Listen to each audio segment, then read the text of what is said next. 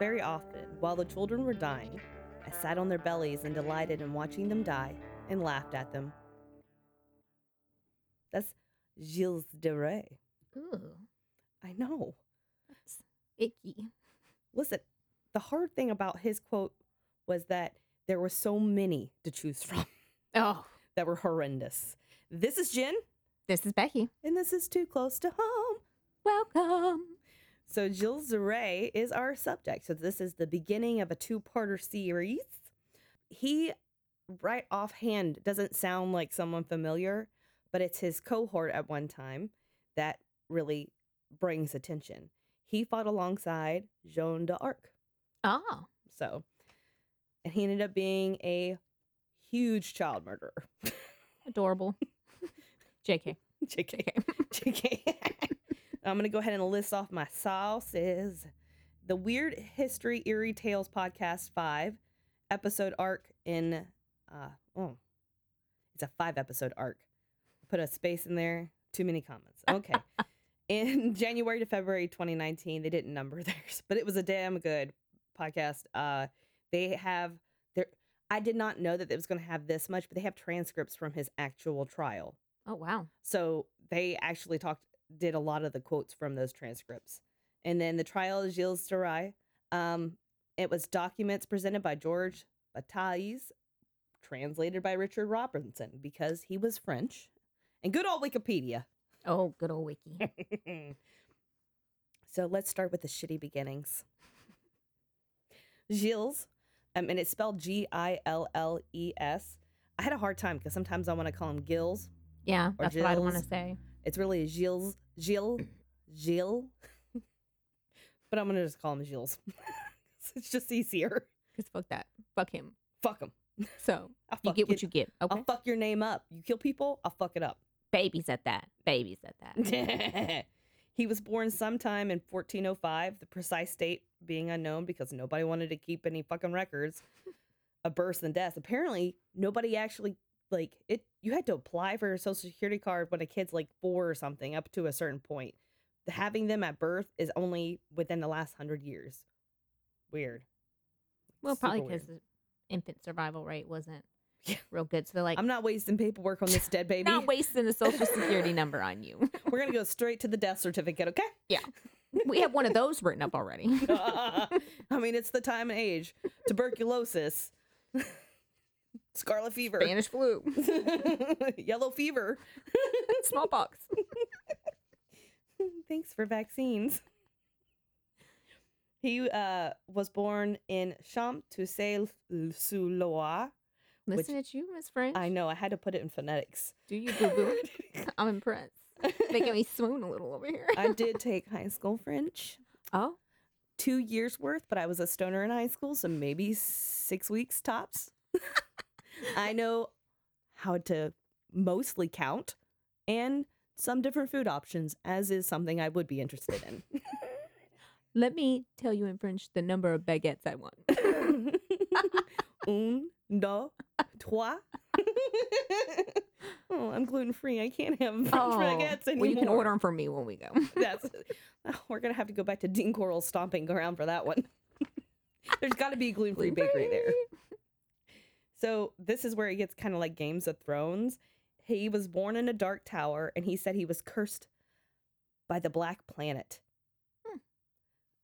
Like some witchcraft and wizardry shit. His mother was directly descended from King Robert II, and he was born into a rich and high-class family with the ancestral connections to royalty.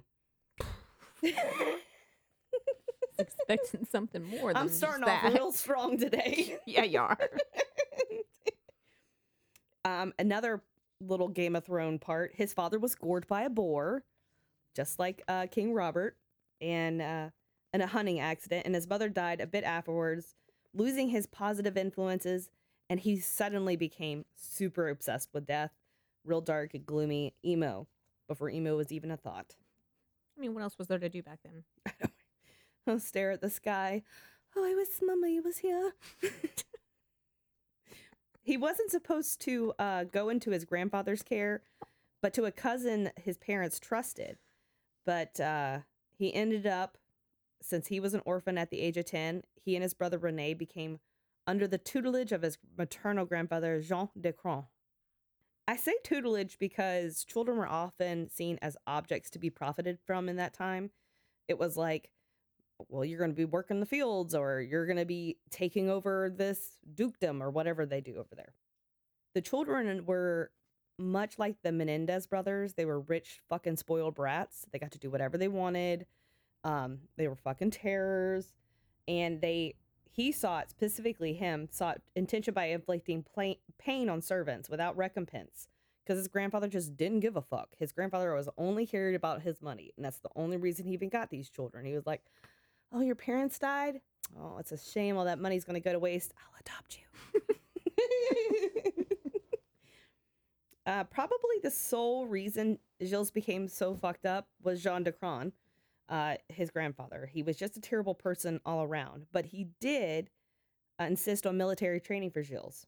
And he had him spend hours training on jousting and knife fighting and arrows and stuff like that. And he was a fucking savage about it. He was all up to it. Every challenge, he was in it, you know, and he played dirty. But that's probably because that's the only time his grandfather ever give him any like positive intention, because I mean, he didn't give a fuck otherwise about that kid. Once he was fighting a boy with swords and daggers, and he stuck the boy so hard he died instantly. He had no more remorse for that. So we're starting out as a serial killer, basically. He was very well read and intelligent, and he could read and recite Latin by the age of 7. Wow. I know, I mean, good on him getting that dead language. I still think it's cool. It is cool, but like useless, but cool. Right? De Cron, who was always about making more money, attempted to arrange a marriage for the then 12-year-old Gilles to one of the rich heiresses in Normandy. He failed at that, and he tried again to the niece of the Duke of Brittany, Beatrice de Rohan. Failed at that. And then finally, at age 17, he was able to grab that sugar mama, his fourth cousin, Catherine de Torres de Brittany, heiress of La Vendée and Poitou, making sure old Papa got his monies. But it's like, you think, okay, maybe it's a Romeo and Juliet thing, because he was 17, she was 15. No, they kidnapped this girl and then held her hostage, because at the time, the church didn't recognize such a close union, like incest-wise. And I'm really proud of them to be worried about young girls' sanctity. Yeah, just how closely you're related. Doesn't matter, you're 15. So her family were refusing to accept this union.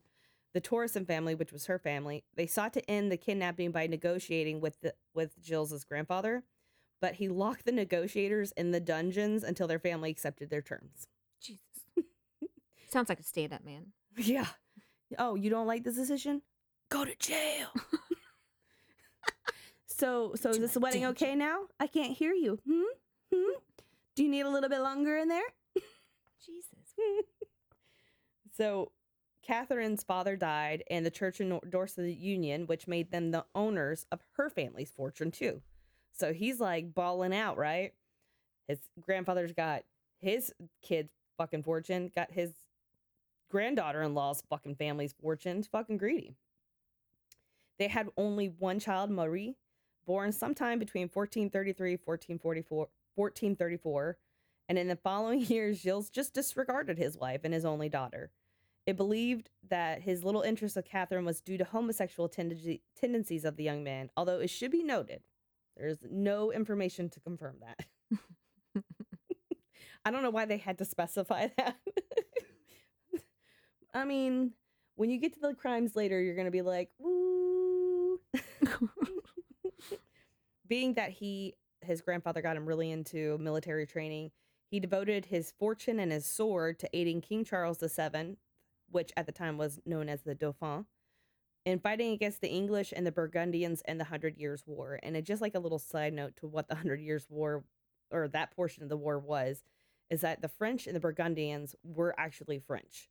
Both of them were. And they were having like a civil war in the midst of the English coming at them too. So you have three people, fighting amongst each other and fighting that guy over there. And that's kind of where it boiled down to. So the Burgundians didn't recognize him as the king, so they would just call him the Dauphin.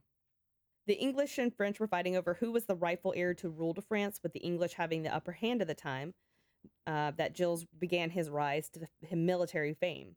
And from 1427 to 1435, he served as a commander in the Royal Army, distinguishing himself for bravery on the battlefield during the renewal of the 100 Years' War. The Siege of Orleans, infamous due to Joan of Arc's arrival on the scene, is when Gilles became infamous as he fought alongside her and turned the tide of Orleans to French victory. So, I did it again. So, I didn't even notice because, I'm a sewer too. we just sew in all these things. On July 17th, 1429, he was one of 4 lords chosen to honor the bringing of the Holy Ampulla, which is a anointed oil. It holds it's a fancy little jar for oil for coronations. And they were to take it to the Abbey of Saint Remy of Notre Dame de Reims for the consecration of King Charles VII as King of France. And on the same day, he was created as Marshal of France. I don't know what that title that involves, but it sounds, I guess, important since they created it for him. So when I started, cockamamie, if you feel me. You had to create it. Jimmy actually recommended this story because, I had kind of heard, but I didn't know. And further to add, I didn't really know that much about Joan of Arc. I know, there was the Mila Jovovich movie that came out when we were, preteens. Yeah. I don't think I've ever watched it. I still haven't watched it. I haven't either. I'm not Catholic. I'm not super religious. A badass, I believe. Yeah. Yeah. It's about all I got for you. I had to go and research fucking Joan of Arc, which would lead me to a whole other set of podcasts and shit. And I was like, oh God, this is a lot. So I kind of condensed this down just to see, so it shows such a pivotal thing to his life. When Joan of Arc arrived on the scene, pretty much, everybody in the French army was doing all the sinning, right? Drinking, having sex, not praying, doing all this other bullshit, What was it, 2022? Yeah, no. Were they time travelers? Yeah, right? They were super, Viking-ish in a way. Living their best life. Yeah, living their best life. So it sounds like YOLOing it all over the place. 100%. But she was the whole 9. Hyper religious, and she actually reformed the whole army to become this religious army. We're doing this for the Lord. She was actually a peasant girl, and when people say peasant, she really wasn't a peasant. That was the lowest man on totem pole. Her family were farmers, which were producers, so that's upper lower class in the feudal system. So she wasn't low. She's middle class, but she was yeah, kind of lower middle class. Okay. Yeah. So isn't that what a peasant is? Anything that's not royalty, basically. I don't know. I'm just asking. I just always assumed it meant anybody that wasn't royalty because they always refer to everybody as peasants in any movie I've watched. So I figured I like to refer to people as peasants too. Yeah. You're right. I do call people peasants all the time. Because we're queens. Duh. So she saw visions of Archangel Michael and the other biblical figures stating that King Charles VII was the true heir and king of France by divine right. So she ended up getting convincing people to take her to meet him. So he hid in the room when she came to meet him and had somebody playing King Charles to see if this girl was legit. And she looked at the fake guy, turned around and looked at him and went over to him and said, God said, you are to be king of France. And it impressed him so much, he was fucking sold. Maybe she already knew what you looked like, bro. She was punking you. Right? You fell right for it. She was able to convince the Dauphin of her visions and that she was a true emissary of God. And she was also known as Joan the Virtuous, which means she was a virgin. And it always has to be about virginity, and I don't understand. But, sex messes up everything. Have you ever Elizabeth Bathory, even men fuck up your blood? Have you ever seen that episode of Seinfeld where they make a pact not to have sex? And the guys get really, really smart when they don't have sex, and they start going to art museums and reading all these books, and Ellen, the chick, becomes dumber and dumber and dumber. So she appeared at the Siege of Orleans and was able to help turn the tide to French victory. They were short on supplies and courage, and when she arrived with those items, it was like a fuck, finally. And people think about her as being like a fighter. Like she was out there with a sword and armor. And while she was in armor and had a fucking sword, she was more a strategic fighter. She strategic advisor than a fighter. So she was out there telling, okay, you forward your battalion that way, and this one do this. She at one point was shot in her chest on the side with an arrow, and that bitch pulled that shit out. She was like 17, I think, at the time, 17 or 18, pulled that shit out and kept fucking going. And everybody was like, look at that bad bitch. And they were like, let's go. We're going to fuck these Burgundians and English up. Do it. And that's how that Good ended for up her, being because I'd won. have fallen out. Yeah, it would I have would been like, time out. Yeah. This was cute until this happened. Yeah. At the Battle of St. Louis, though, however, the English were spared as they disguised themselves as priests. They fortified the Fort Augustine, and they were unable to beat them. The French panicked, and they left. They were like, fuck this, I'm out. Like, I know you pulled an arrow out of your chest, but how you gonna come over this? Gilles de Rais, which was her side, like, right-hand man, he jumps in, protects her until reinforcement arrives. And that's kind of like the relationship with Joan. Like, he had such a shitty childhood. He was focused about money, raised in a hateful environment, and then met Joan and turned his life to God. So he became ultra religious as well. So to him, like, he was 110% committed to Joan of Arc. He believed that she was for real getting these visions from fucking God and everything. She continued to fight in many campaigns with Gilles as her right-hand man, but eventually was captured by the Burgundians, who then sold her to the English because they needed money to fight the French. She was tried for heresy, for wearing men's clothes, but that actually started out of a more practical nature. When she begged to go meet the king, the Dauphin, they were like, well, we going in this road, you definitely gonna get raped.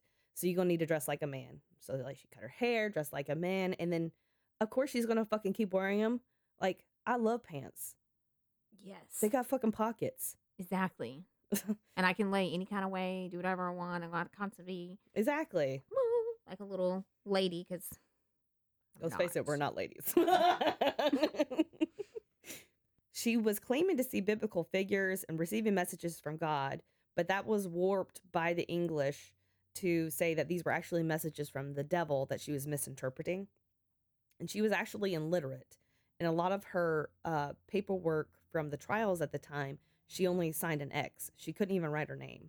Wow. And so all these scholars would come at her with like very factual questions from the Bible, things that she kind of tripped her up because she obviously didn't fucking read the Bible because she can't fucking read.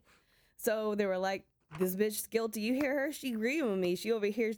What does the Bible say about it, dude? What's the Bible say about it? The king could have gotten her out of this, but he was like, I already got my throne. It's cool. Everybody who was like fighting alongside her just abandoned her. So she went to this battle, like they went to this trial for heresy. They left her in a dungeon, pretty much.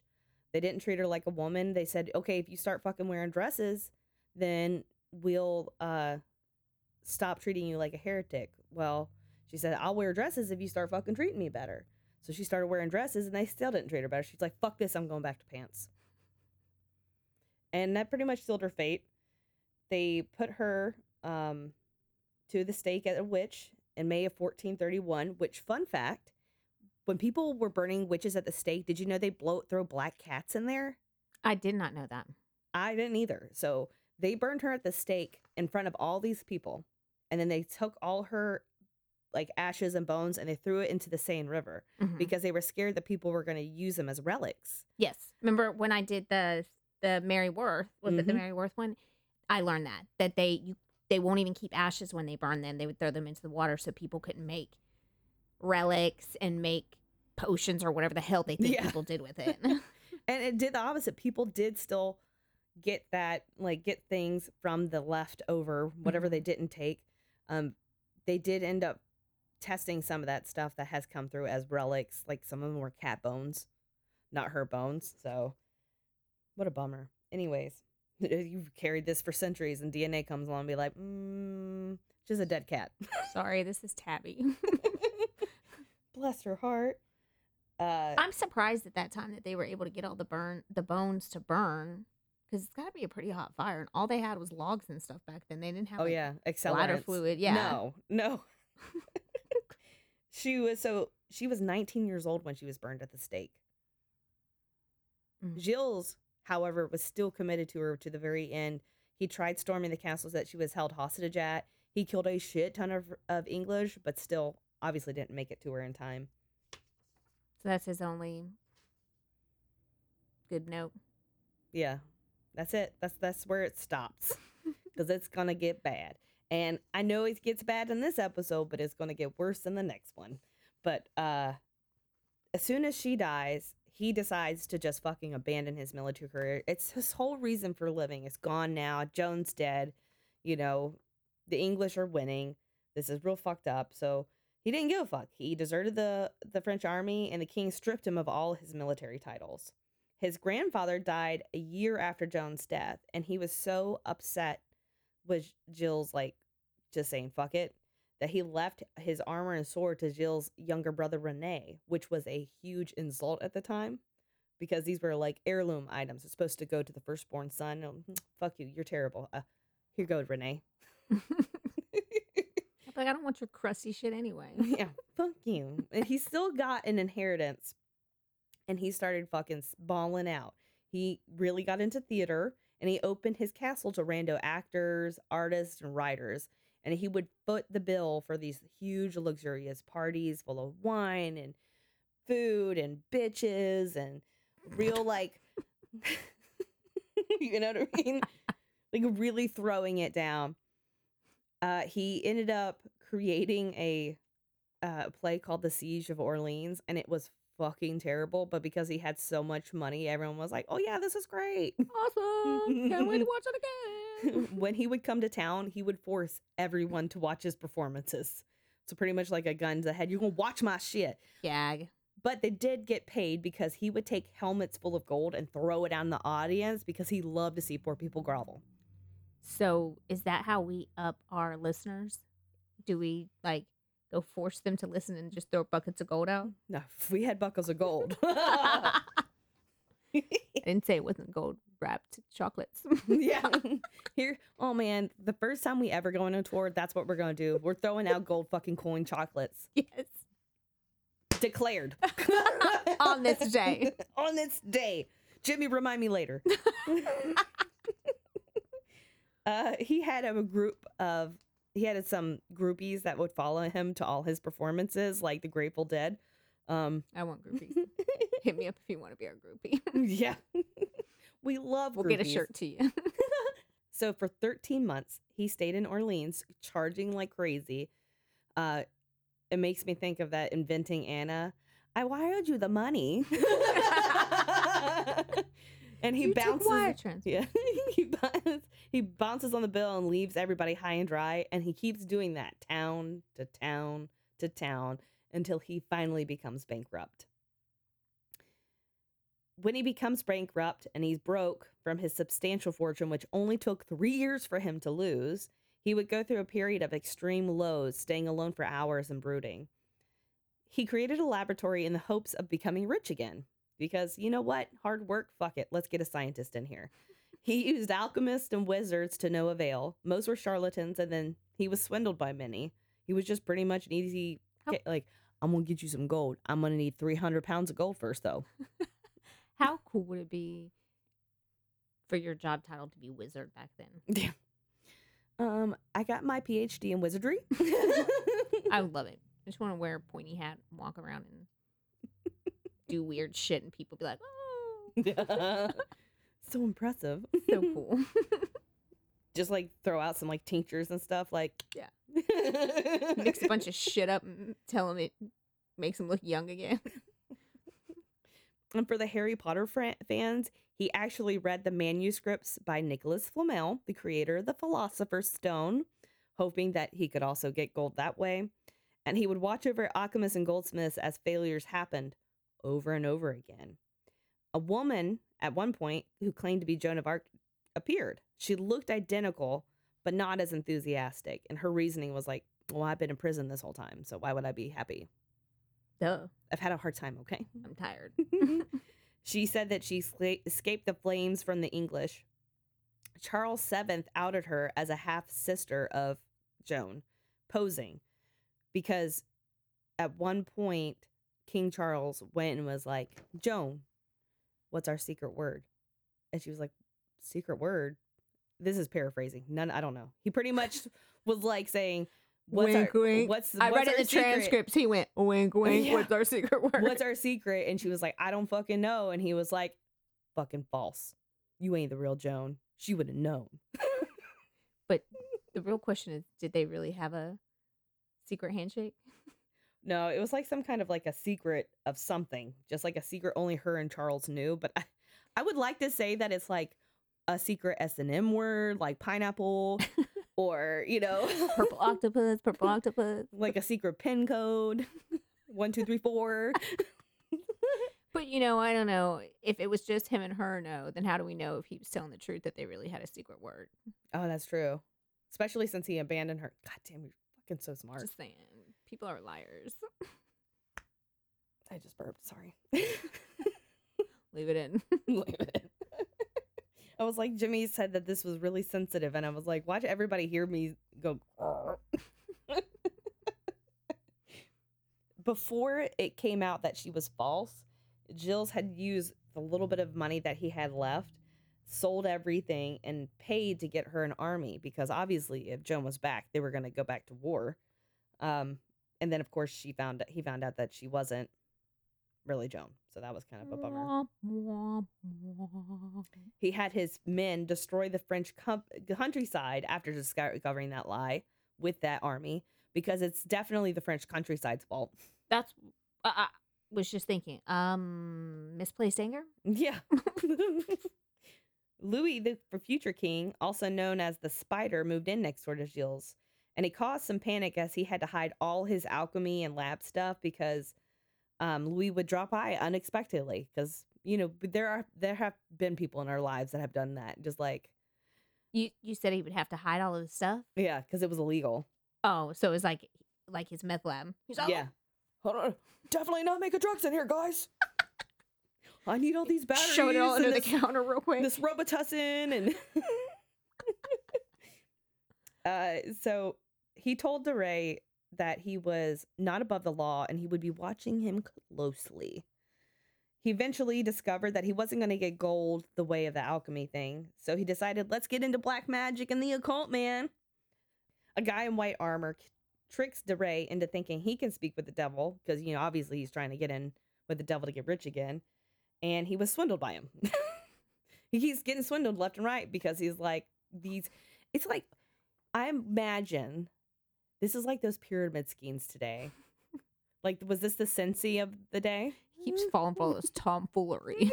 All this tomfoolery. Another sorcerer showed up and performed some satanic ceremony, which freaked the fuck out of Rais, and he started reciting Christian prayers.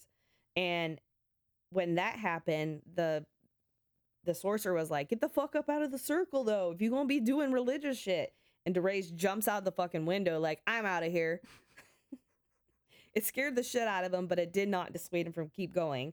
He repeatedly sought out Satanists, and all of them were swindlers and quacks. Crackheads? Probably crackheads. Crackheads before crackheads. He needed to speak to the devil, and why couldn't anybody get the devil for him? Just go knock on his door. Jesus. Right? Hey, devil, you there? It's easier to meet the king. It's me, your boy, Gilles. Want to work out a deal? I need money. Gimme. He meets Francois Prelati, an Italian priest and alchemist who was apparently super gorgeous. And he wanted to be with Rais, as in like a consensual relationship. And he was much more legit in his appearance than the others. Boy and boy relationship? Yeah. Okay. Yeah, he was a lover of Rais and a con artist, but like he fell in love with his prey, I guess, and was like, I can't dupe this guy. I like him. Eventually he said that he would invoke a demon named Baron, which means beautiful, to be a go-between for them and Satan. He's like, I can't get you Satan, but let me get my boy Baron over here. He close. He's like his cousin twice removed. You know what I mean?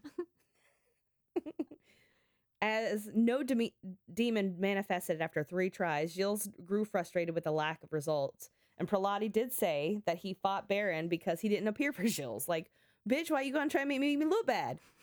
I told you you would get Satan for us, and you sit here trifling.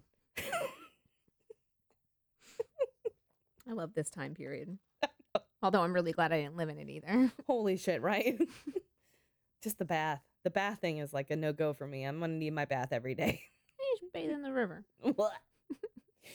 The same river everybody's shitting in? I hope they don't poop in the water. That's just bad manners. Bad manners. There are plenty of forests to shit in.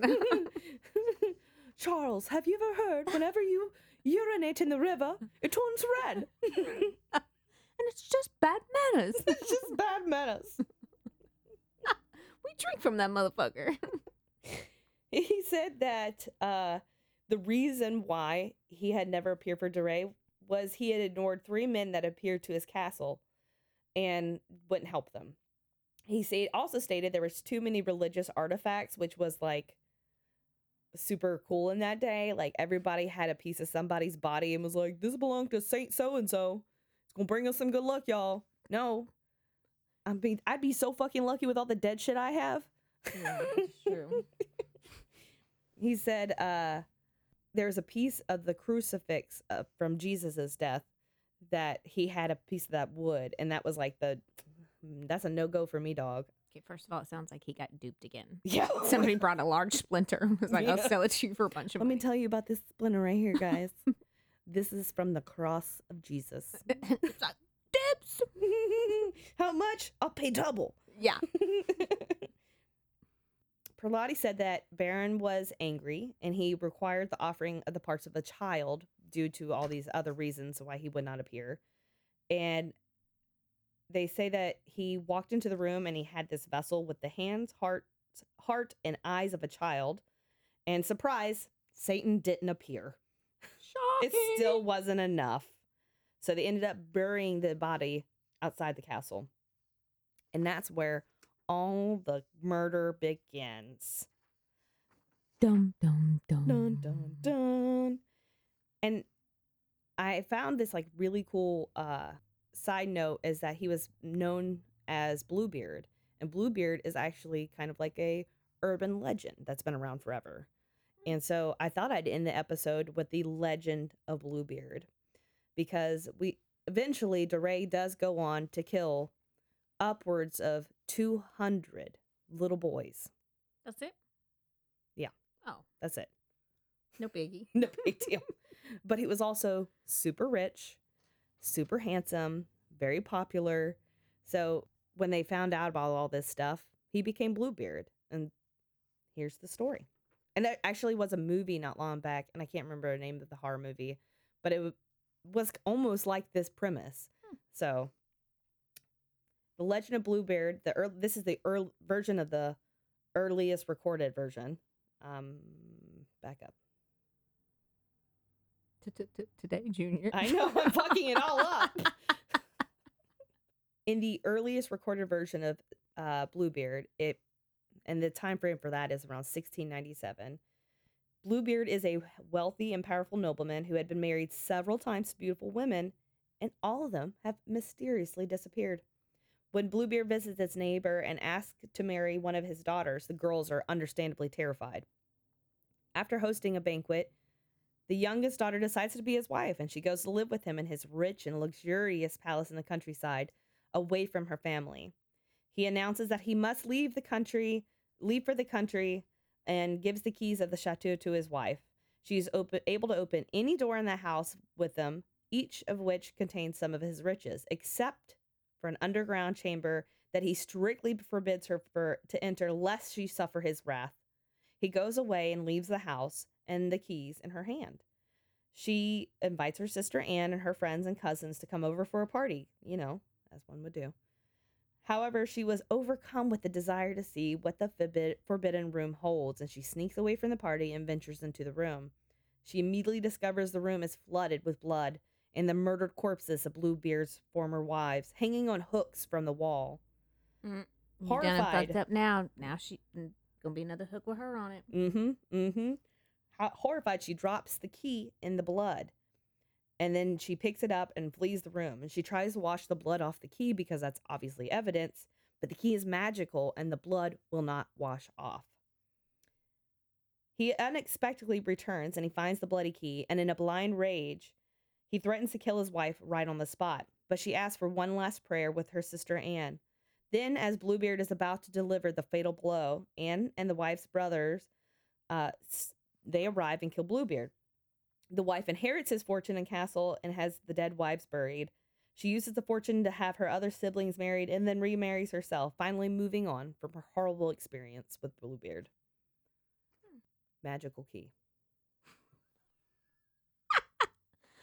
All I'm thinking is, like, what I hear is that she was a Black Widow who killed her husband to get all his money and then moved her family in. Right? That's what my true crime mind She hears. Oprah Demi, you're getting married, you're getting married, everybody's getting married. Exactly. And we get all this money. And she called her whole family over and they all killed them together. And You know, the family that kills together stays together. And then they got all this money. All I hear is Haven't Black you Widow. seen Texas Chainsaw Massacre? That was a tight-knit family. So tight, it probably, the tree went straight up. Straight up. Straight on up. I feel like that's what some of these old legends are. They're just like true crime that happened, but then, you know, a wizard told it, so it was just a magical fairy tale. Oh, yeah, It's like, obviously. This must have been one of those keys from Harry Potter. right? Only this one Or- doesn't fly, it just loves blood. They murdered him while they were tripping on acid or poppy leaves, opiate, or whatever. They're like, dude, I can't get the blood off the key. Oh my God, you guys see this? What are you talking about? Oh God, we gotta kill him when he gets here because he's gonna know he's gonna see the blood on the key. I'm fucked all the way up, guys. Oh my God. I'm so high. That's all I took from that. But I enjoyed it. There's that part where it talks about the hooks, hanging the wives on the hooks. That's a similarity because he did like to hang his victims on hooks. So that's the end of part 1. Spoiler alert. Part 2 is going to get really, really fucking creepy. So, and gross. So just put your Can't wait. Put your helmet on because it's going to be a toughie. And so until then, Stay safe. keep your head on a swivel. And don't bring it so close to home that you hang all your wives on a hook and then you get murdered by your family. Yeah, just hire an alchemist. Get rich that way. Or a wizard. He's a wizard, Harry. Bye. Bye. If you enjoyed this episode of Too Close to Home, don't forget to rate and subscribe to us on most platforms. Follow us on our social media at Too Close Home Pod on Facebook, at Too Close Podcast on Instagram, or if you have your own Too Close to Home experience, shoot us your story at tooclosetohome@yahoo.com. Thanks for listening.